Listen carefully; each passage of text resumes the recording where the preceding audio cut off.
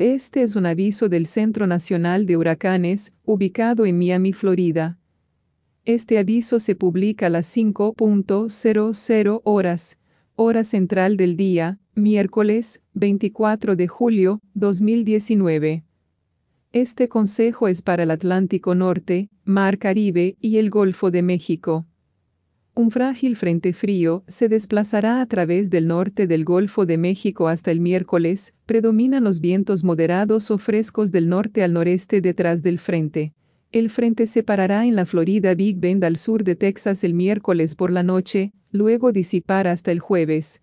Alto débil, la presión se intensificará sobre el viernes del Golfo noreste.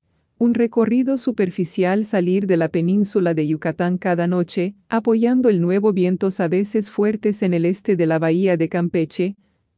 Nubes y duchas desorganizadas situadas en el noroeste. El Golfo de México está asociado con un límite frontal.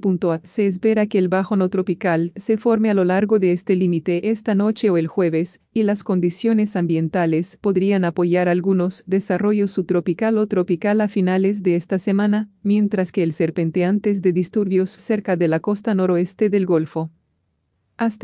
Posibilidad de formación a lo largo de 48 horas, bajo, 20%.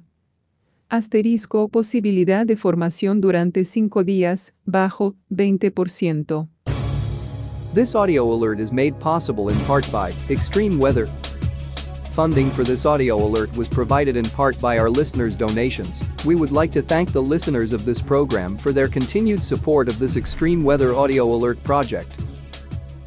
Thank you, and please check back often for critical weather alerts that may affect you and your area.